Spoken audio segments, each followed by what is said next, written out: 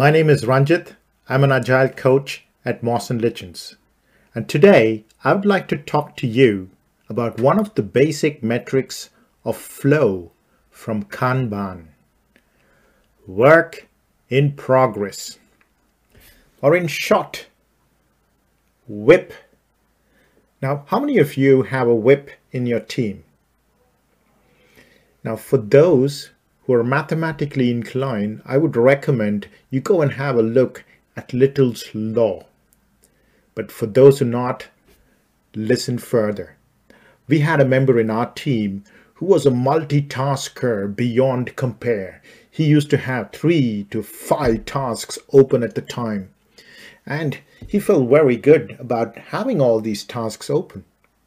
But then, over time, the team members were not happy because they were waiting on many things from this team member and it never happened.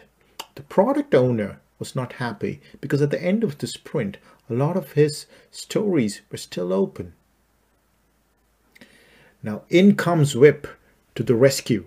With work in progress, we made a very small change and we said this team is going to have a WIP of 2 per person, which means a person can have only 2 issues in progress at a time. Now, this changed the way the team worked completely. And from then onwards, team members did not have to wait too long for another person because that person only had 2 things in progress at a time.